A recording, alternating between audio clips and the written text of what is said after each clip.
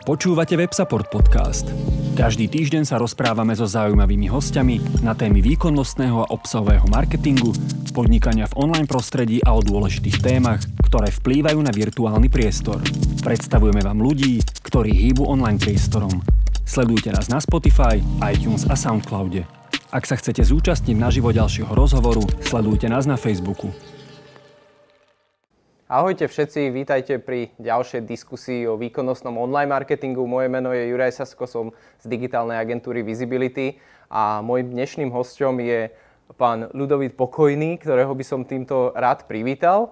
A možno ešte predtým, ako mu dám slovo, by som dovysvetlil tú dnešnú tému, pretože tie moje talky alebo aj mojich kolegov z Visibility sú väčšinou o výkonnostnom online marketingu a bavíme sa o témach, ako je optimalizácia pre vyhľadávače a platené kampane a rôzne iné témy, ktoré proste prinášajú v rámci e-commerce nejaký výkon. A ja som sa rozhodol, že tú dnešnú diskusiu pojmem trošičku inak, že sa poobzerám vo svojom okolí po nejakom zaujímavom hosťovi a preto sme nazvali túto diskusiu aj tak možno, nechcem povedať, že kontroverzne, ale zvláštne digitalizácia náboženstva, pretože pán Pokojný je farár zo Záhorskej Bystrice. Poznám ho osobne už len kvôli tomu, lebo ja sám bývam v Záhorskej Bystrici a v tie nedele chodím do kostola a myslím si, že jeden z tých ľudí, ktorý má naozaj veľmi triezvy názor na vieru a veci, ktoré sa týkajú cirkvi a zároveň aj mnoho podľa mňa progresívnych vecí ohľadom online marketingu a online komunikácie, pretože Záhorská Bystrica, si dovolím tvrdiť, je možno v niektorých veciach ďalej ako iné fary a iné farnosti na Slovensku, čo sa týka online komunikácie. A tak by som sa rád v tejto diskusii práve pobavil na tému digitalizácie náboženstva, o tom, aké sú možnosti, aké sú trendy a možno, že čo nás čaká v najbližších rokoch. Takže budem veľmi rád, ak sa zapojíte do diskusie pomocou slajdov. Tá diskusia je verejná, takže ak budete mať nejaké otázky, kľudne a ja sa budem popri našom rozhovore pozerať aj, či teda máme niečo, čo by sme mali zodpovedať. Takže ešte raz ďakujem za to, že ste prijali pozvanie. Vítajte. Ďakujem veľmi pekne a ja takisto chcem poďakovať za túto takú veľmi vyzývavú teda otázku, respektíve také pozvanie. Takže ja som veľmi rád, že môžem byť takto tu a musím povedať hneď na začiatok aj poslucháčom, aj tým, čo sledujete, diváci, že naozaj pre mňa táto téma na jednu stránku je veľmi nová, pretože je to pre mňa priestor, kde naozaj tápem, lebo nejaké tie štúdia alebo nejaké vzdelanie nemáme.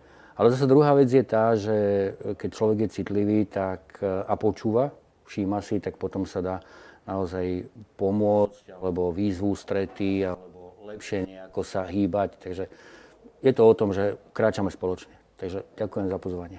Tak, dobre, tak poďme teda na diskusiu. Ja som si pripravil nejaké otázky a budú sa teda týkať digitalizácie náboženstva, možno nejakých trendov.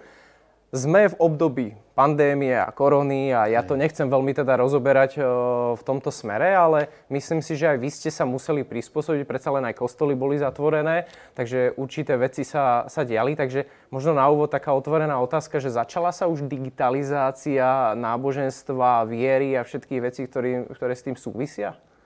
Tak digitalizácia, samozrejme, ono, presne tak, ako ste povedali, je obrovská výzva a pozvanka pre nás, aby sme to spoznali, lebo je to nástroj, ktorý nám tiež vie pomôcť, aby sme boli bližšie pri ľuďoch.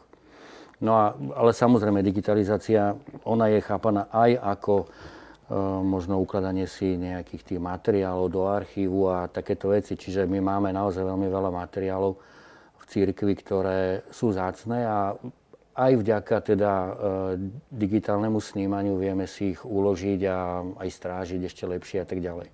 A stačí si spomenúť či už na nejaké také tie oblečenia alebo predmety, ktoré sa používajú pri liturgických sláveniach a ktoré naozaj strážime. A aj sa používajú niektoré, ale zároveň aj sú naozaj cenné predmety, ktoré vytvárajú históriu tej ktorej farnosti, tej ktorej komunity.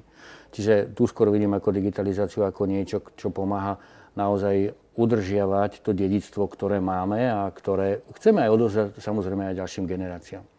No a potom je aj digitalizácia, aspoň ja to tak chápem, možno sa mýlim a prosím, aby ste mi odpustili, ja budem kľudne do toho skákať potom, jasne. Ale super.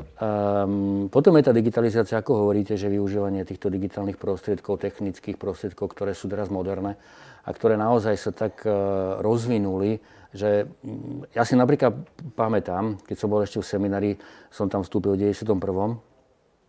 a niektorí najstarší spolužiaci, kolegovia, ktorí sme tam boli, tak naraz som videl počítače.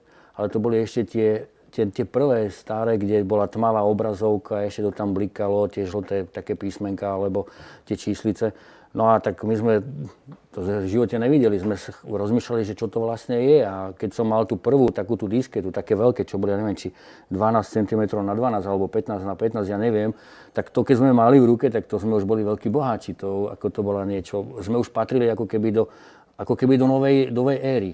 Ako keby. No a dnes, keď máme taký mobilný telefón tu pri sebe, tak to už je pomaly jedna kancelária v ruke. Čiže obrovsky za tých 20-30 rokov sme sa posunuli ďalej a sme stále bližšie a bližšie, alebo snažíme sa byť bližšie ľuďom. Pandémia, je to zaujímavé, ale pandémia je veľmi zaujímavý fenomén, ktorý pomohol nám, ako cirkvi, byť viac pri ľuďoch. Počúvať ich viac.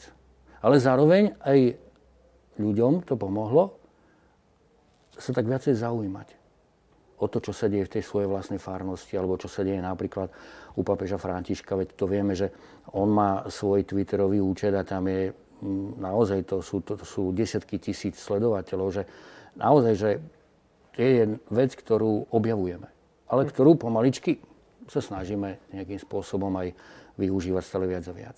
Takže možno skúste zhrnúť, že čo sú tie nástroje aktuálne, ktoré možno vy využívate, alebo vo všeobecnosti cirkev má v rukách. Spomínali ste Twitter, máme tu samozrejme všetky ostatné sociálne siete, Facebook, Instagram, máme tu mobilné apky, máme tu weby, máme tu rôzne live streamy a tak ďalej. Tak skúste možno u vás, že čo všetko už máte zavedené v praxi.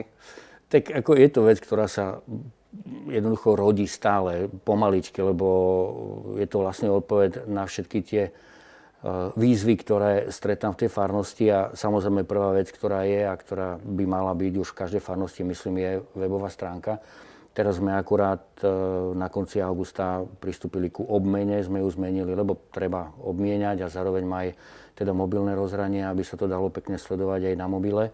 Tam vám možno do toho skočím. A takéto aktivity nie sú nejako centrálne organizované zo strany, ako keby, že pre všetky farnosti, že by sa robili stránky, alebo má to každá farnosť na starosti sama pre seba?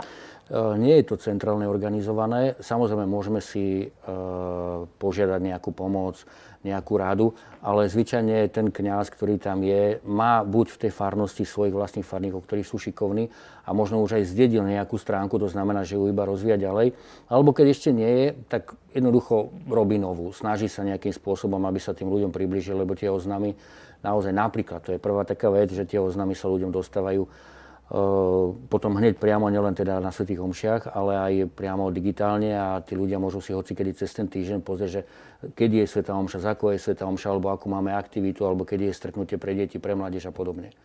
Čiže to si nerobíme centrálne. Takže všetko, čo vidíme v rámci farnosti z pohľadu online kanálov, tak je vždy na starosti toho farára a tej danej farnosti. Hej.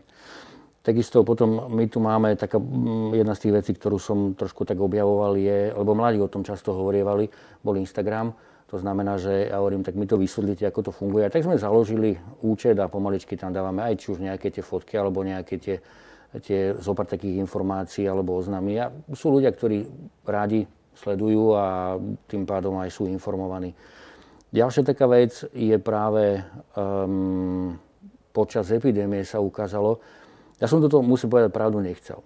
Lebo hovorím si, je to sledovanie svätých omší online, keď sme slavili svätú omšu v kostole, tak tým pádom, že prenášať to cez internet.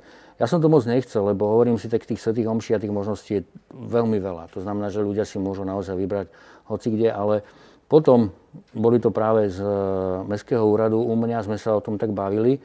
No a keď som to povedal potom aj ďalším farníkom, tak spomínali, ale nie, ako my radi, veď tuto je náš kostol, ty si náš farár, to znamená, že je to úplne niečo iné, je to naša rodina. A toto mi naozaj tak skreslo v tej hlave, že my musíme byť bližšie. Naozaj tú rodinu. Nesmieme sa navzájom opúšťať ako jeden druhého. A práve teda som otvoril ten YouTube účet, ktorý takisto som nevedel, čo to je. Pomaličky, keď som to spoznával. No a tak máme tam teda tie prenosy počas Veľkej noci, ktoré sme prenášali, tie sväté omše, tie príhovory. A ľudia boli naozaj veľmi, veľmi dojatí, lebo hovorili, že konečne vidíme náš kostol. Konečne žijeme spoločne, konečne svätá omša z našho kostola, konečne teba vidíme a ťa počujeme. No a vtedy potom, keď 10. mája, keď sme už mohli mať svätú omšu spoločne, tak mali sme ju vedľa vo Farskom parku, ktorý máme teda vedľa kostola. Tam, ja neviem, koľko tam bolo, 500, 700 ľudí, ja neviem, ako bolo to naozaj nádherné. No a to, jak sme sa vítali navzájom, tak to boli slzy v očiach, že konečne po 2 mesiacoch sme spolu. Čiže ten online priestor nám dal tú možnosť, aby sme, ja to poviem tak zvláštne, aby sme túžili jeden po druhom. Lebo my ako kňazi, alebo ja ako farár, tak som túžil po tých svojich veriacich, pretože nemohol som slaviť svätú omšu s komunitou. Ale zasa veriaci túžili po svojom kňazovi práve preto, lebo reprezentuje tam samozrejme Ježiša Krista, zároveň vysluje sviatosti, je blízko pri nich, prejavuje im tú lásku Božiu. Čiže naozaj tam bola tá vzájomná taká túžba byť jeden s druhým. Takže tam vám možno do toho aj skočím. Takže tým pádom nevidíte live streaming a možno ešte pôjdem viacej do nejakého science fiction, ako nejaká omše vo virtuálnej realite a takéto veci ako alternatívu k tomu, čo máme teraz. Že je to naozaj o tom osobnom kontakte a prípadne live stream alebo akékoľvek iné možnosti sú vždy len nejaký doplnok, možno pre chorých ľudí, imobilných alebo pre takéto situácie. Hej, je to naozaj v dnešnej dobe je to veľmi zaujímavá vec, lebo keď si zoberieme, tak zoberme si napríklad, čo som tak pozeral, také štatistiky, že priemerný Američan dnes je 10 hodín na internete. Alebo Brit nejakých 9. Keď si zoberieme iPhone, tak plus minus také sú štatistiky, že 80 krát za deň ho používame. Čo sú veľké čísla. A teraz si zoberme, že vlastne, keď si zoberieme, tak my sme v online priestore sme viac ako spíme. To je pre mnohých áno. Áno, ale to je obrovské číslo, akože obrovský čas. A teraz my sme tam, je to úplne nový priestor, kde začneme žiť. A presne táto otázka, ktorú ste položil, mnohí sa aj spýtali, ale veď tie sväté omše v digitálnom priestore a tak ďalej. Samozrejme, svätá omša je svätá omša. A to je obeta Kristova. To znamená, to, čo Ježiš urobil na Kalvárii, to znamená, že sa rozhodol ísť až do konca a dokonca obetovať aj svoj vlastný život, tú vlastnú krv vyliať, tak pri omši sa to sprítomňuje. Ja môžem, dajme tomu, sedieť doma v obývačke a sledovať omšu z televízie alebo z počítača alebo z mobilu, z iPadu a tak ďalej, tabletu. Ale ono nie je to, čo by to malo byť, lebo mi chýba fyzická prítomnosť tej komunity, to je prvá vec. Druhá vec, mi chýba práve tá Eucharistia. Lebo ten kontakt, to počúvanie, ono tam je, a možno aj tie piesne, ten orgán a tak ďalej. Ale tá jednota je úplne inak prežívaná, keď sme takto my dvaja tu. Keby sme sa napríklad bavili len jedna obrazovka, druhá obrazovka, každý si sedíme niekde inde, dá sa to. Pandémia nám ukázala, že to dá. Ale chýba práve tá blízkosť. Chýba ten pohľad priamo do očí. A presne to je to typické pre Ježiša, že on sa pozeral ľuďom do očí.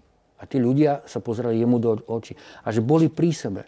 A práve toto je niečo, čo bohužiaľ v dnešnej dobe je veľmi, veľmi zneužívané. No ale ako teda presvedčíte tých mladých, lebo zoberme si najnovšiu generáciu mladých ľudí, ktorí proste naozaj že vyrastajú s tým mobilom v ruke, dvojročné deti už sú na tom lepšie ako mnohí starší ľudia. A tento technologický trend alebo vývoj v podstate nevieme zastaviť, hej? Že tam není nič, ako nedá sa proti tomu bojovať, to znamená, že mnoho firiem, inštitúcií sa k tomu musí nejakým spôsobom postaviť a prispôsobiť. Ako teda vy mladých ľudí, alebo cirkev ako taká presvedčí, že však dnes sa na tom mobile nevyžadujú od toho, aby tam bol nejaký live stream, alebo proste pod do toho kostola, že ako to tieto dve veci skombinovať? Toto je obrovská výzva najmä pre rodičov, by som povedal, lebo tie deti, keď na jednu stránku dáš tomu dieťaťu ten mobil alebo ten tablet a daj mi pokoj a hraj sa, lebo ja chcem niečo iné robiť, toto je dosť taká naozaj škodlivý taký postoj. Párkrát to môže byť, ale nie stále, lebo to dieťa potrebuje tú prítomnosť otca a mamy, aby preberalo tie veci, aby rástlo, aby konfrontovalo sa tak ďalej.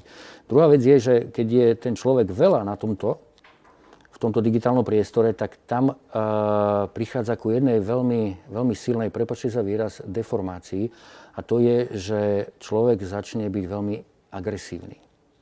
Veľmi rýchly, vďaka tým rýchlym postupom, ktoré sú v týchto technológiách. A zároveň aj tá rýchlosť toho mozgu jednoducho sa stáva naozaj tak rýchla, že už je nervózny, prečo to nejde aj v normálnom bežnom živote. A preto častokrát sa to prejavuje ako agresivita a rodičia sa na toto dosť sťažujú a naozaj tam musí byť zásah veľmi silný.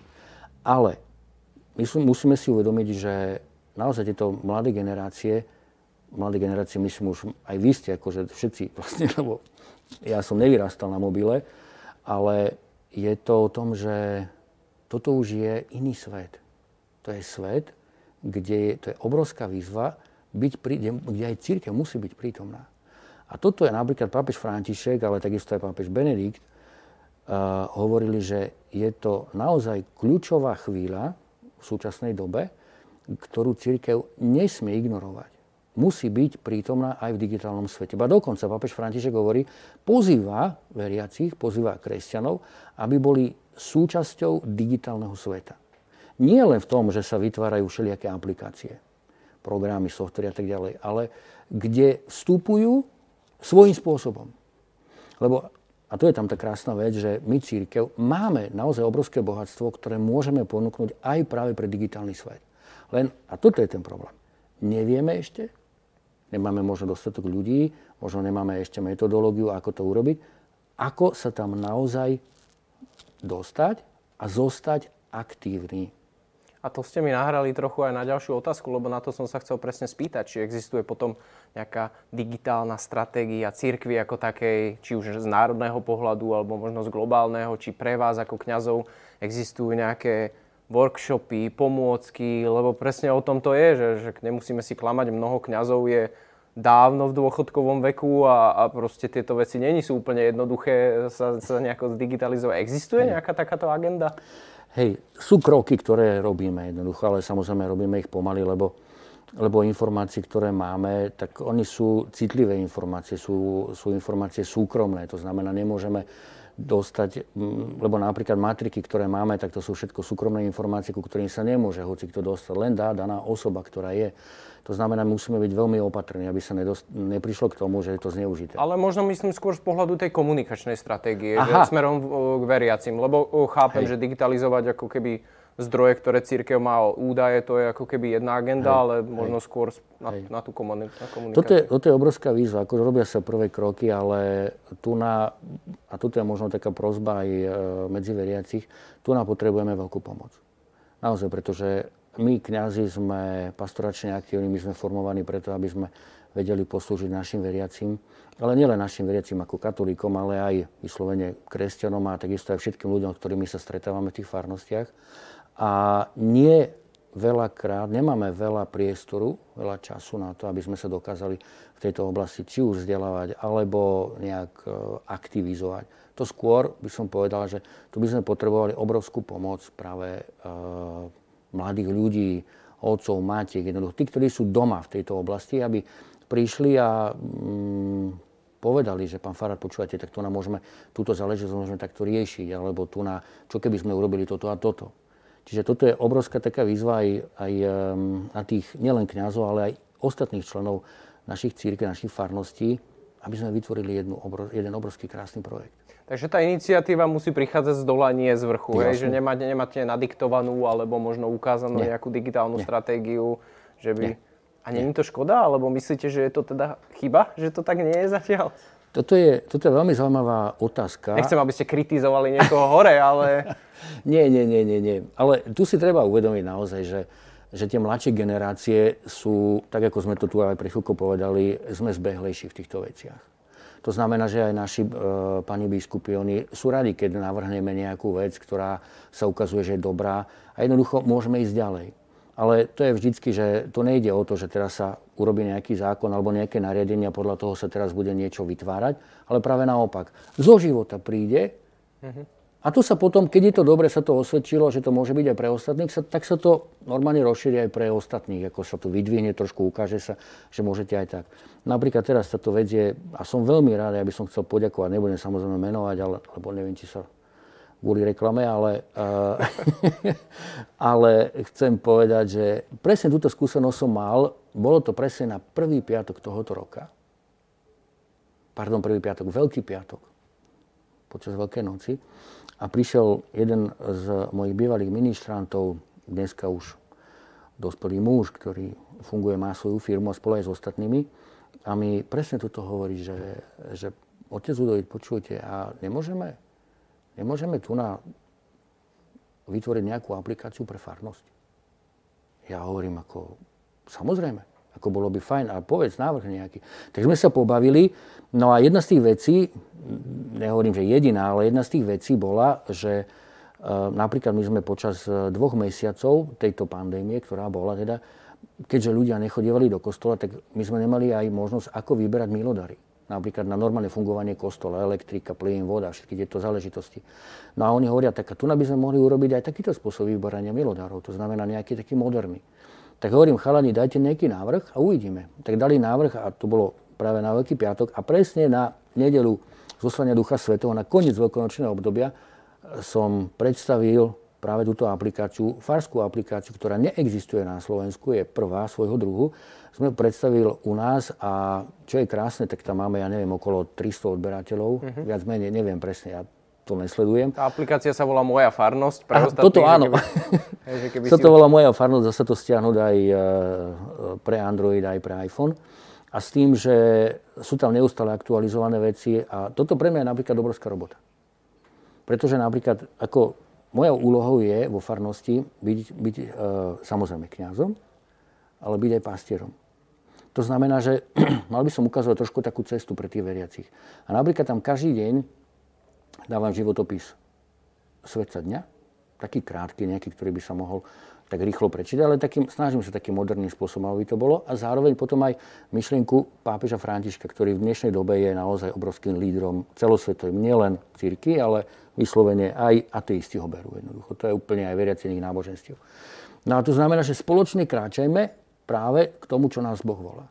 Práve v dnešnej dobe. A digitálny svet je jedna z aktuálnych, aby som povedal, nielen z aktuálnych vecí, ale ja si myslím, že je to obrovský dar od Pána Boha.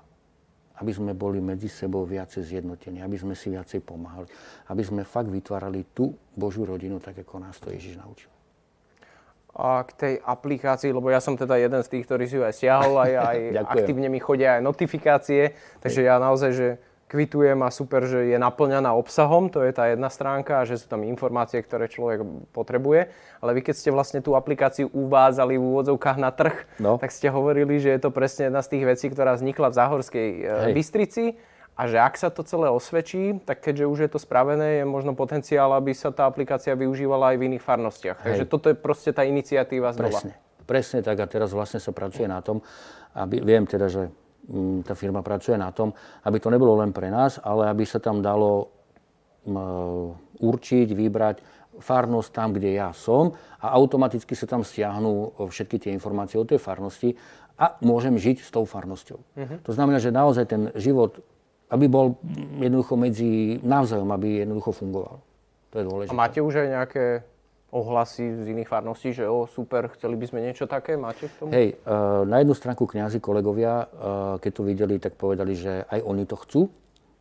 Ďalšia vec, aj veriaci, ktorí to videli z iných farností, tak povedali, že aj oni to chcú. A hovorím, že zatiaľ to bol teda len pilotný projekt, ale teraz vlastne sa pracuje na tom, aby sa to otvorilo vyslovene pre všetky farnosti. Viem, že teraz je to v stave takom, že boli oslovení niektorí kolegovia, farári, a poviem úplne otvorene aj teda z takých väčších farností, aby sa videlo aj oni, aby to vyskúšali, aj prispeli nejakým spôsobom, aby sa tento projekt jednoducho rozšíril ešte ďalej. Čiže stále sme v takej testovacej fáze. No a keď sa to naozaj podarí, tak potom už to pôjde ďalej. A viete potom na nejaký projekt tohto typu aplikácia do každej farnosti, to nazvime tak politicky, získať prípadne aj nejakú vyššiu podporu a prípadne aj finančnú alebo niečo také. Existujú nejaké grantové schémy napríklad v cirkvi alebo podporné programy? Čo sa týka podpory určite. Tu ide o to, že aby to naozaj slúžilo. Tým pádom mám aj teda podporu od kňazov, ktorí pracujú v úradoch biskupskej konferencie s tým, že neustále to konfrontujeme, ale dôležité je, aby sme naozaj vychytali tie, ako sa hovoríte, muchy a slúžili k tomu vytváraniu tej komunity medzi tými ľuďmi a zároveň, aby sme prinášali to najpodstatnejšie, ktoré je, a vlastne to je to posolstvo Ježiša Krista.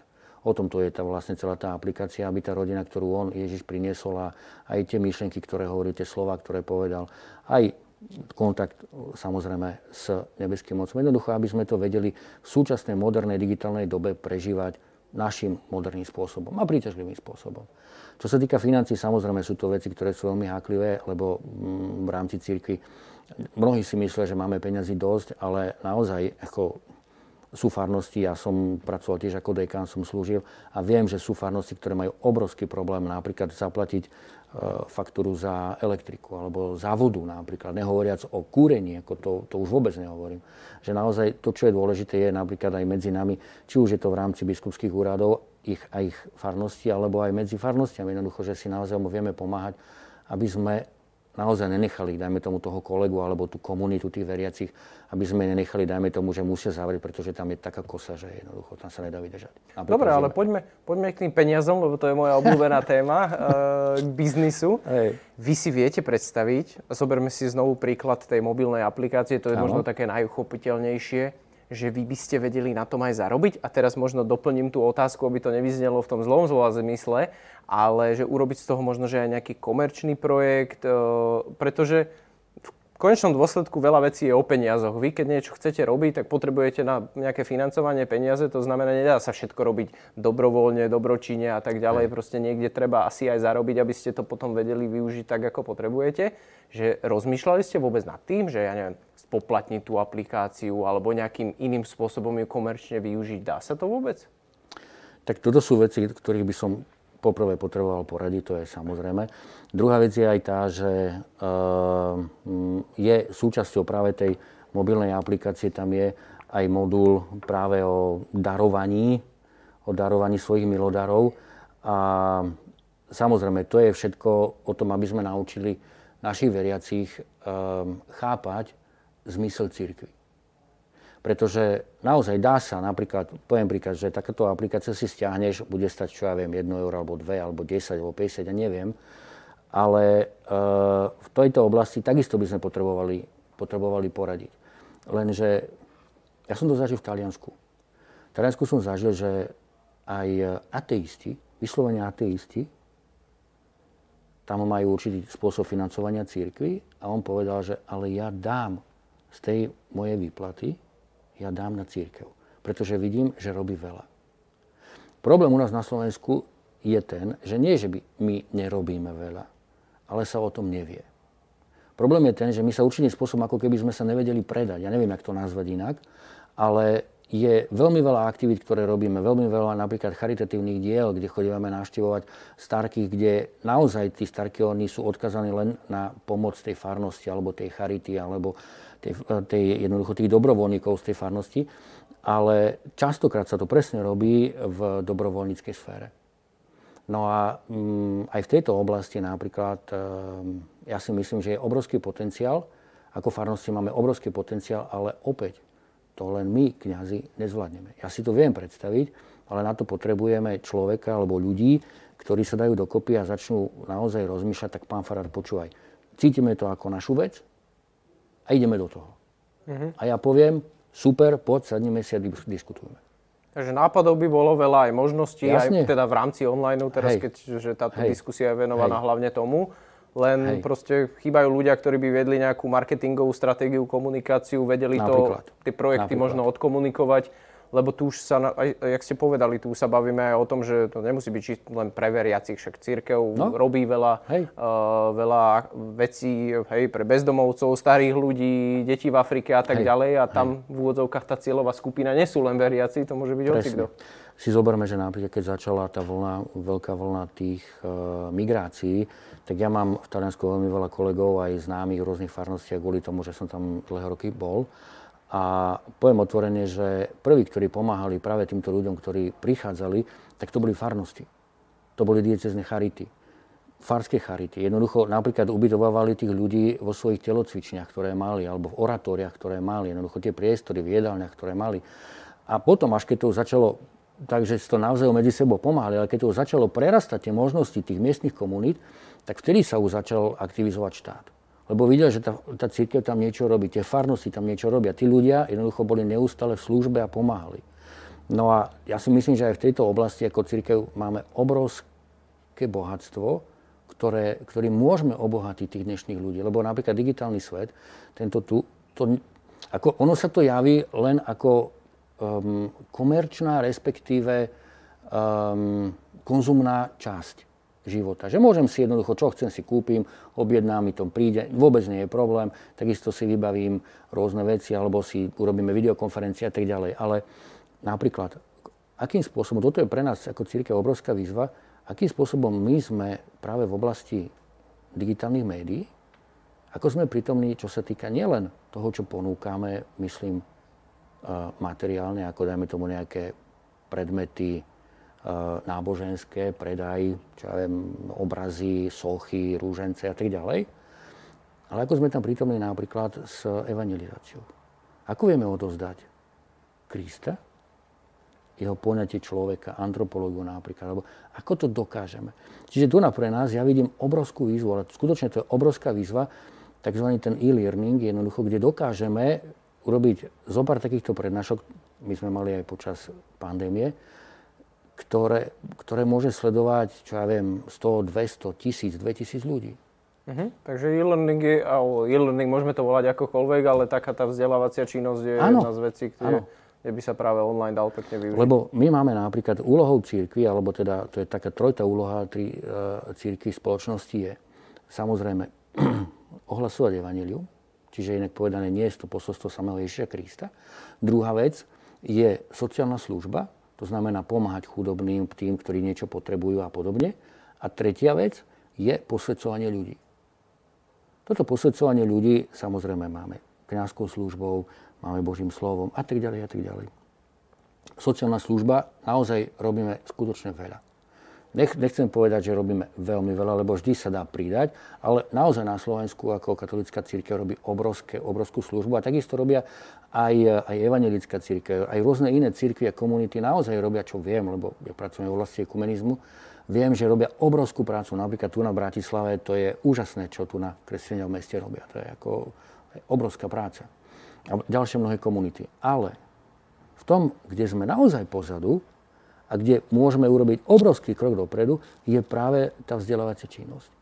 To znamená, že tým ľuďom naozaj priniesť, ako ja chápem napríklad človeka ako takého, identitu človeka. Napríklad v dnešnej dobe je strašne veľa ľudí, ktorí nevedia nejakým spôsobom riešiť alebo spravovať konflikty. Ako dokážeme konflikt spravovať práve na základe aj pohľadu evanjelia Ježiša Krista? Ako dokážeme, dajme tomu, hovoriť o spolupráce medzi náboženstvami?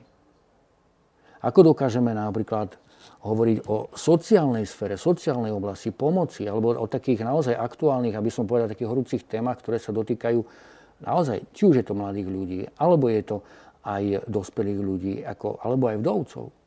Veď ja napríklad v Záhorskej Bystrici je tam veľmi veľa ľudí, dôchodcov, ktorí, čo sa tak rozprávame, tak oni chcú ísť na tzv. Tú univerzitu 3. veku. Túžia po vzdelávaní. A ja sa pýtam, čo robíme my ako farnosť, respektíve ako cirkev, čo robíme my pre nich. Toto je obrovský svet, to je obrovská oblasť, ktorá sa pred nami otvára a hľadáme, že aj ľudia by nám vedeli pomôcť. Lebo nie je to jednoduché. Tak to internet by bol ideálny k tomu, aby sa nejaký e-learningový program pripravil.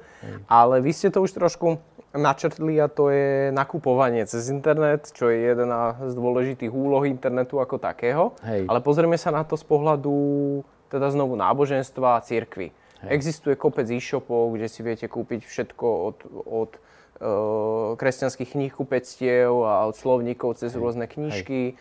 Sú e-shopy, kde si kúpite rôzne presne kríže, malby a tak ďalej. Aká je vaša skúsenosť? Akože využívajú to kresťania? Je to jeden z trendov, ktorý možno, že aj do budúcnosti, teraz už keď premostím na ten e-commerce a online predaj, že je toto možno nejaká úloha prípadne aj cirkvi alebo farnosti, že kde by znovu, ja budem teraz tak strašne materialisticky pôsobiť, ale že kde by ste vedeli prípadne vy ako farnosť zarobiť a financovať si tým svoju nejakú činnosť, že by proste farnosť mala svoj e-shop, predávala by a že by bol potom reálne dopyt od ľudí? Závisí od toho, že čo vieme ako v tomto zmysle ponúknuť, lebo napríklad ja osobne alebo u nás v farnosti veľmi často takéto veci nakupujeme presne v e-shopoch. To je úplne, si pozrieme, aká je ponuka a potrebujeme nejakú záležitosť vyriešiť, tak jednoducho objednáme a o pár dní daný predmet už. To znamená, že to je trošičku taký, že B2B vzťah, lebo beriem vás, že vy ste farnosť ako firma, nakupujete od inej firmy veľkoobchodne, že keď to takto zmateriálnym znovu. No a tak, čo sa týka tej ponuky, farnosť, jednotlivá farnosť ako taká, nedisponuje predmetmi, ktoré by mohla vyslovene kontinuálne predávať. Jednoducho, dáme tomu, môže si otvoriť nejaké knihkupectvo a v poriadku. Má tam nejaké tie predmety náboženské. A takisto má tam tie knihy, ako ja som napríklad, predtým som bol farárom v Skalici a tam som otvoril vyslovene, ale to je kamenný obchod, jednoducho, že dispozícia, ľudia boli nadšení, pretože tam sa každý deň striedalo veľmi veľa ľudí, aj mladých, aj starších, jednoducho aj išli, kupovali si, aj tie knihy čítali, vzdelávali sa, úplne super. Ale farnosť ako taká, ja zatiaľ si neviem predstaviť, možno keby sme sa bavili dlhšie, tak mi nápadne niečo nové, ale neviem si predstaviť, že čo by sme vedeli ponúkať. Ale napríklad, čo je taká záležitosť je, že majetok, ktorý zvyčajne ako farnosti máme, tak ten máme také rozhodnutie, jednoducho, že nepredávame, pretože je to majetok, ktorý ľudia nazbierali počas tých dejín pomaličky a našou úlohou je to spravovať. Samozrejme, ale keď dajme tomu, je tam nejaká stará budova, poviem príklad. Nemal by som problém, samozrejme po súhlase s nadriadenými, to znamená na biskupskom úrade, nemal by som problém, dajme tomu dať oznám, normálne, že predávame túto budovu, ak to môže, tak nech sa páči, tak môžeme jednoducho. Ale takému tomu artiklovému predaju, hovorím, knihkupectvo a knižky a ostatné veci, akože vy nevidíte problém, že by nejaká farnosť si e-shop otvorila, len teda je to znovu o tom, že kto by sa tomu venoval a myslíte, že by sa niečo také uživilo? Či záleží to od veľkosti farnosti a... Ja som takéto niečo mal presne, ako som povedal, to knihkupectvo hore v Skalici. Ak by som mal platiť nájom za priestor, tak by to bol problém. Nie. Povedzme si, že to je čisto online, len... Aha, týmto spôsobom. Áno, že zabudnime na nejaký fyzický svet, ale naozaj, že farnosť si spraví svoj e-shop. Samozrejme, niekde na fare máte sklad, máte veci a... Chápem. Dalo by sa. Viem si to krásne predstaviť, osobný odber priamo v kostole počas omše a tak ďalej. Že... Tak zase to nie, nemôžeme z kostola spraviť obchod, to sa nedá. To nie je obchod, tak ale bežne človek, keď už príde na tú omšu, tak máte tam vzadu tiež, však človek si môže zobrať časopis, informačné letáky a takéto veci. Takže ako keby, ja nechcem dehonestovať ani svätú omšu, ani iné veci, ale rozmýšľam prakticky, že či by sa to dalo spojiť. Ako priestor je naozaj veľmi veľký.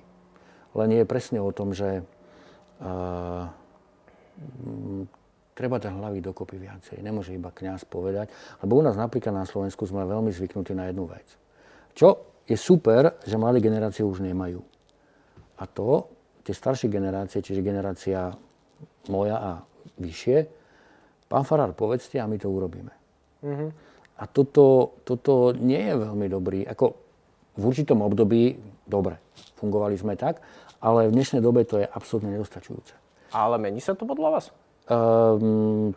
Lebo tá aplikácia, som pochopil, že to napríklad bol podnet od niekoho. To chcem povedať, že je to, prebýva to, teda respektíve pokračuje to takou zotrvačnosťou, ale už prichádzajú práve z tých mladých generácií, prichádzajú super impulzy, ktoré jasne ukazujú, že aj my máme záujem na chode tej cirkvi. Lebo presne v tomto to je, že taká stará mentalita je tá, že pán farár sa postará o všetko, lebo je to všetko jeho. Ale ja sa snažím už naozaj veľa rokov, čo som prišiel z zahraničia, ja som vyrastal pri Jánovi Pavlovi II, ktorý nám jasne hovoril, že musíte zapojiť aj veriacich práve do spravovania, aj do riadenia farnosti. A toto je obrovská háklivá vec. To není sranda. Pretože jednoducho my naozaj sme zodpovední za chod tej farnosti a dať teraz k dispozícii určitú možnosť, nepoviem, že moc, ale zasahovať do riadenia, vedenia farských záležitostí pastoračných, na to musia byť aj ľudia dozretí. A presne aj toto je napríklad, že zaujímať sa o farnosť nielen čo sa týka tej duchovnej stránky, čo je absolútna priorita, ale aj o materiálnu stránku, na to musia ľudia dozrieť. Tam musia prísť a mať záujem, lebo povedzme si úplne otvorené, po páde komunizmu mnoho ľudí sa predstavilo, že sú hlboko veriaci ľudia a v skutočnosti okradli farnosť alebo diecézu a podobne. Čiže musíme dávať veľký pozor. Takže znovu, ak tomu správne rozumiem, v podstate najlepšie pre každú farnosť by bolo, keby dali dokopy možno akú skupinu mladých ľudí, to beriem, lebo však predsa len veci ako naprogramovať aplikáciu, web stránku a podobne, skôr sa venujú skôr tí mladší a spraviť si nejakú takú vlastnú digitálnu komisiu, ktorá by proste pripravila stratégiu a nejaké projekty a bola by tam tá možnosť, že toto je jedna z ciest. Hej, určite. Ja s tým, ja túžim potom, poviem úplne otvorene. Lebo ja osobne si myslím, že naozaj tie farnosti sú schopné, majú obrovský kapitál a ten kapitál to sú ľudia. Že toto sa dá využiť. Ale povedzte mi, že teraz tak kriticky, že koľko je na Slovensku farností dokopy? Zhruba. Akože je to vždy neviem. Podľa obcí, hej? Hej, to je niekoľko tisíc. No sú to stovky až tisícky, hej? Jednoducho je to niekoľko tisíc. Neviem, či a koľko z nich reálne majú predstaviteľov a ľudí, ktorí by napríklad aj toto boli schopní a vôbec prijali, hej, že nejakú takúto digitálnu komisiu alebo niečo podobné. My tu možno, že už kreujeme niečo, čo... Hej, toto je vec, ktorá nie je ešte veľmi rozbehnutá, to si povieme akože úprimne.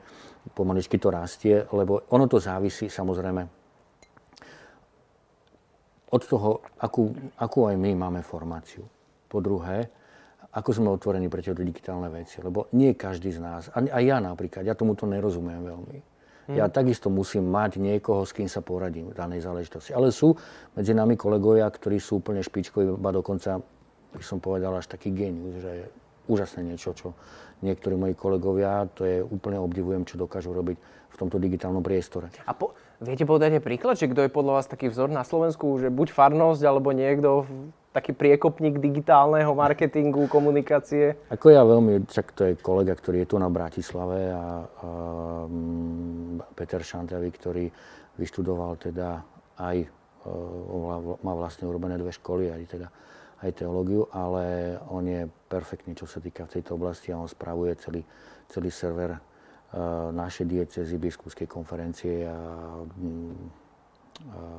naše fakulty a potom kopec ešte ďalších projektov, ktoré má a teraz naposledy, však to už funguje niekoľko rokov, tak je taký projekt Ecclesia, ktorý spoločne s viacerými zase vytvárajú, čo je vlastne urobená taká platforma na Slovensku, vlastne pre celú katolícku cirkev na Slovensku, aby sme boli prepojení a to je vyslovene, ja obdivujem takýchto ľudí. A to je tiež nejaká digitálna platforma? Jasne. Áno. Hej, úžasná, ktorá teda pomaličky sa ide ďalej, ale hovorím, na to treba tým ľudí, ktorí sa o to stará. A ešte poďme k tým nápadom, lebo ja som to poňal do takej roviny klasického e-shopu, hej, že máme tam knižky, máme tam nejaké predmety, ale podľa mňa ten potenciál z pohľadu online predaja a nie len kresťanom je asi veľký, lebo ja si viem predstaviť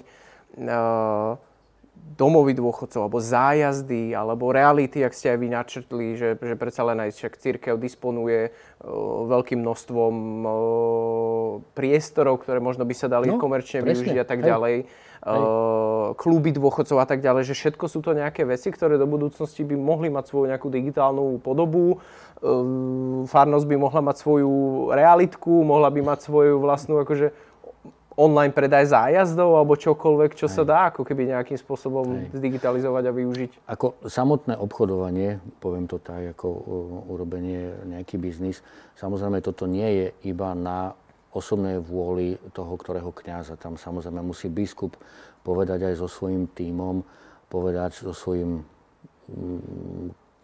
zborom, musí jednoducho povedať, že či súhlasí alebo nesúhlasí. Lebo takže tam už musí prísť nejaký súhlas. Samozrejme, tu, ako hovorí cirkevné právo, nám hovorí jasne, že my nemôžeme len tak ako obchodovať s nejakými vecami a už vôbec nie s nehnuteľnosťami. No nehnuteľnosti to chápem, jasné. Alebo aj tovarom, ktorý je, dajme tomu, farský. V tomto zmysle tam musí byť ako ten súhlas, naozaj, lebo našou prvoradou úlohou nie je ani tak ten biznis, čo sa týka v tomto zmysle, ako skôr presne to ohlasovanie evanjelia a prinášanie naozaj toho posolstva Ježiša Krista ľuďom. A toto je veľmi zaujímavé, že toto prinášanie posolstva Ježiša Krista ľuďom, práve tu by som videl obrovskú možnosť. Napríklad, čo sa týka tých rôznych webinárov alebo rôznych iných takýchto možností. Lebo napríklad počas pandémie, bolo to vlastne po pandémii mi volá biskup a sa ma pýta, že ako sa mám, ako to zvládam. No a tak ja som povedal, že vieš čo, ale ja mám ako viac roboty ako predtým. A on nechápa, že prečo, tak som mu vysvetlil, že vlastne ja som prešiel, nakoľko ja mám skúsenosti aj zo zahraničia, tak ja som prešiel práve s tým, že som si vyslovene predplatil jednu platformu mediálnu, internetovú a som robil konferencie. Mm-hmm. A tam boli práve, neprestal som pripravovať snúbencov. Mali sme 5 párov snúbencov, ktoré už teraz vlastne prichádzajú ku sobášom, vlastne teraz v septembri, oktobri majú sobáš. A my sme pravidelne sa s nimi stretávali každý týždeň alebo každé 2 týždne, ako sme sa dohodli. Oni boli tak šťastní a povedali, v živote by som si nemyslel, že takéto niečo je možné a že môžem sa takto vzdelávať. Uh-huh. Napríklad, či tam boli ženy alebo muži, ktorí povedali, že nepoznala som takéto veci, čo sa týka napríklad manželstva a ja som tak šťastná, že toto môžem vedieť, lebo mi to obrovsky pomohlo. Ako ľudsky. Ďalšia skupina, ktorá bola, tak to bola skupina birmovancov. Mladí birmovanci od 14 do 17-18 rokov. Tiež som hľadal, že ako s nimi zostať v kontakte, lebo epidémia ťa zablokuje. No a tak sme naozaj pokračovali sme v našich stretnutiach práve zase cez túto platformu. Internetu, týždeň čo týždeň sme sa stretávali, sme diskutovali hodinku a pol, niekedy aj 2. Podľa toho, ako chceli. Mali otázky, tak sme diskutovali a oni povedali, že teraz máme birmovku a oni, keď som sa tak stretával s nimi, tak povedali, že to bolo výborné. Že vlastne som sa prehlbil, lepšie spoznal tú vieru. Ale cítil som, že to neboli také, ak môžem tak úprimne povedať, že ma tak sledujú alebo nesledujú, ale nebolo to povedané také, lebo to musím povedať, ako sa tak zvykne. Ale bolo to super naozaj, že oni tak úprimne hovorili, že im to obrovsky pomohlo. Aj si všímať prítomnosť Boha každý deň, keď idú do roboty, teda respektíve do školy, alebo idú na nejaký šport alebo niečo a tak ďalej.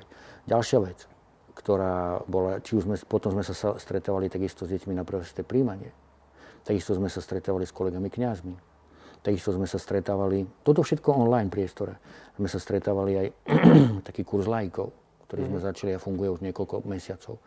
Takisto, a toto je taká pekná vec, vlastne ja som súčasťou jedného takého zahraničného projektu, kde sme napojení v oblasti formácie mladých. Pretože naozaj v dnešnej dobe mladí sú veľmi zraniteľnou skupinou.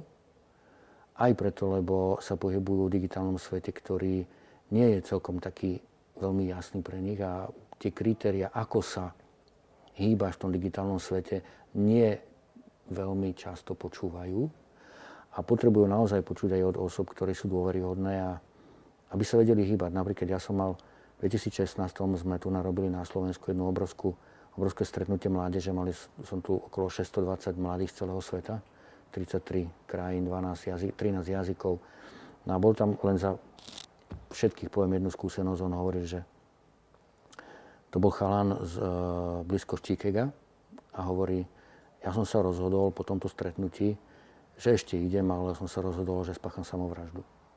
Lebo už som neveril, že existuje, že je možné vôbec mať niekoho rád. A on hovorí, že ja teraz, keď odchádzam, tak vy ste mi vrátili nádej, že skutočná láska existuje. A som šťastný a ďakujem. Čiže v tomto zmysle tí mladí sú tak zraniteľní a potrebujú naozaj niekoho, s kým sa stretnúť. A či je to už takto, je to lepšie stretnúť sa fyzicky, ale keď sa nedá, tak sa dá stretnúť aj online. To ste načrtli je dobrú vec, že nie je to len o tom lokálnom, že v rámci farnosti, ale práve, že spojiť sa aj s inými ľuďmi z iných krajín, každý má nejaké svoje názory, problémy a tak ďalej, takže to práve... Čiže odovzdať tú radosť. Naozaj, my máme obrovské bohatstvo a to je práve tá radosť a ten pokoj, ktorý Ježiš priniesol. Len častokrát my to nevieme ponúknuť, nevieme to dať ďalej. Inokedy zase tam je obrovské pokušenie iba to predstavovať ako nejaký monolit prikázaní a zákazov a všetkých takých vecí. Ono to nemá nič spoločné. Takéto chápanie nemá nič spoločné s Kristom. Pretože Ježiš prináša, on chce, aby človek bol šťastný. On povedal, že ja som prišiel, aby ste mali radosť. A smútok, ja si myslím, že je jedna z takých znamení dnešnej doby. Čiže naozaj chýba ľuďom radosť. Obrovská radosť. No pomaly sa blížime k záveru tejto diskusie. Ja som sa snažil aj tými otázkami trošku vás, možno aj nie že donútiť zamyslieť, ale možno povrtať sa v tom, že kde sú možnosti z digitalizácie. Máme tu dokonca na slajdu aj jednu otázku, ale to nie je možno ani otázka, len taký námed od Juraja, že dobrý deň, možno ako taký návrh, ako by mohla cirkev digitálnou cestou šíriť evanjelium, by som odporúčil používať sociálne siete, však o tom sme sa aj bavili. Napríklad Instagram mu vládnu profily s citátmi filozofov, možno nejaké úryvky zo Svätého písma by zaujali a tak ďalej. Pekne. Takže to však vy ako farnosť Instagram máte, takže nejaké nápady, ale teda keď ešte možno medzi tým budú nejaké otázky, tak tým by som chcel aj divákov podporiť, že kľudne sa spýtajte, lebo na záver tu mám také zhrnutie možno tej diskusie, že cirkev a jej pôsobnosť je naozaj že veľmi široká, pretože tá báza ľudí, ktorí ako keby sa hlásia k viere, je pomerne veľká a aj to spektrum možností, ktoré tí ľudia majú. Ale v digitále aj z tej našej diskusie som pochopil, že proste stále je to veľmi v plienkach.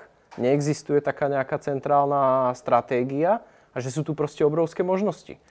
Aj napriek tomu, že nechceme nahradiť ten fyzický kontakt, či už je to priamo v online predaji, rôznych online projektoch, či už je to v šírení evanjelia, šírení informácií o projektoch, ktoré robíte, dávaní dokopy proste rôznych dobrovoľníkov a tak ďalej. Že toto všetko sú digitálne projekty, ktoré by sa vedeli asi pekne uchytiť, len tie všetky veci musia prísť od ľudí a ak natrafia na správneho kňaza, tak majú možnosť sa realizovať. Naozaj je to veľká možnosť, lebo máme veľa možností, len hovorím, je nás, nielen, že je nás málo, ale aj my nie sme naozaj, čo sa týka digitalizácie, veľmi zbehli. Robíme, čo môžeme, snažíme sa, ale zase na druhú stránku máme obrovskú ochotu, takú, by som povedal, chuť. Lebo musíme byť prítomní v tom digitálnom svete. A podľa mňa osobne nestačí len to, že budeme produkovať materiály kvázi, ako sa hovorí, teda katechézia, ktoré budeme zavesovať na webové stránky a ľudia si to môžu stiahnuť. Áno, aj. Ale tam musí prísť ešte ku inej veci. Tam, ja cítim, že tam musí nastať jedno také salto mortále, ako sa povie, kde naozaj aj ten digitálny svet prispieje k tomu podstatnému. Jednoducho, tak je to povedal Ján Pavol II práve v tom svojom prvom dokumente, ktorý napísal o Ježišovi. On hovorí, že Ježiš je naplno človek, naplno Boh a prišiel, aby sme boli šťastní. A to znamená, že tomuto tu, keby sme vedeli podriadiť všetko, samozrejme, niečo to stojí. Samozrejme, to je ako bez debaty. Len teraz vymyslieť na základe tých nových možností, ktoré digitálny svet ponúka, vymyslieť rôzne tie postupy, ktoré by sa dali. Ale pozor, aby sme zasa nezničili ľudí. Lebo digitálny svet je aj svet, ktorý má obrovské možnosti aj na zničenie ľudí naozaj. Ale teda sveta spoveď vo virtuálnej realite nás asi nečaká, že? Nie, tam musí byť naozaj tá osobná prítomnosť, osobný kontakt kvôli tomu, že vždy sa chráni a my sme pripravení svojím životom chrániť dobro tej danej osoby. A preto toto tu, ako vieme, to je vždy mikrofón, či chceš, či nechceš. Vždy vedia, kde si, vždy vedia, čo pozeráš. Digitálny svet veľmi ťažko zabúda napríklad. Hej. Treba si uvedomiť, že naozaj všetci sme hriešni, všetci akože potrebujeme na novo vždy naštartovať a prosiť Boha o odpustenie a ideme ďalej. Ale naozaj si uvedomiť, že je to obrovský pomocník, ale zároveň môže to aj ničiť ľudí. Naozaj, tak jak som hovoril na začiatku. Super, tak vidím, že na slajdo nemáme ďalšie otázky, takže ja by som možno túto debatu tak nejako oficiálne ukončil. Ja ďakujem krásne môjmu dnešnému hosťovi Ľudovitovi Pokojnému farárovi zo Záhorskej Bystrice. Ak vás táto debata zaujala, alebo myslíte si, že možno dodatočne budete mať nejaké nápady, podnety, čokoľvek, tak však budeme radi za akúkoľvek spätnú väzbu a práve aj tie nápady. Vidíte, že možnosti tu sú a tak ako bol internet a možno smartfóny v plienkach 10 rokov dozadu, tak v takom stave možno je teraz cirka a možno o 10 rokov to bude úplne niekde inde a celé sa to pohne ďalej. Takže ja budem držať palce vo všetkých digitálnych aktivitách a aby ste mali čo najviac ľudí, ktorí ako keby pomôžu v tomto smere a aby ste možno boli aj inšpiráciou ako v prípade tej mobilnej aplikácie a iným farnostiam a aby sa to podarilo. Ďakujem veľmi pekne za pozvanie a zároveň tak prajem naozaj všetkým nám, aby sme, fakt máme obrovský potenciál. Nemyslím len ako cirkev, ale všetci, že keď sa vieme vypočuť navzájom, keď sa vieme jednoducho si navzájom povedať, že čo potrebujeme, nepotrebujeme, alebo čím vieme pomôcť. Ako krásne to povedal pápež František, a to je obraz, ktorý ja mám ešte vtedy, keď som sa stal kňazom, že všetci sme na jednej lodi. Všetci. Bohužiaľ u nás na Slovensku ešte je veľmi veľa ľudí, ktorí si myslia, a bohužiaľ to aj tak konajú, že cirkev tu nemá čo robiť, lebo nemá čo povedať a nemá žiadne bohatstvo, ale pritom my máme také obrovské bohatstvo, kde človek naozaj môže byť šťastný. Naozaj. No a práve preto sme na jednej lodi, každý tam má svoju vlastnú funkciu, aby tá loď napredovala ďalej.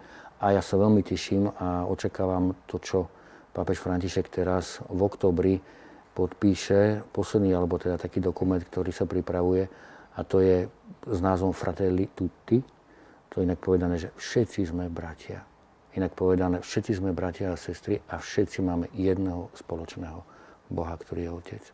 A toto, keby sme vedeli nejakým spôsobom odovzdať ľuďom okolo nás, práve digitálnymi spôsobmi, tak to bude, ja si myslím, že Boh sa bude veľmi tešiť. Ďakujem ešte raz za rozhovor a všetkým ostatným prajem pekný večer. Všetko dobré, ďakujem pekne.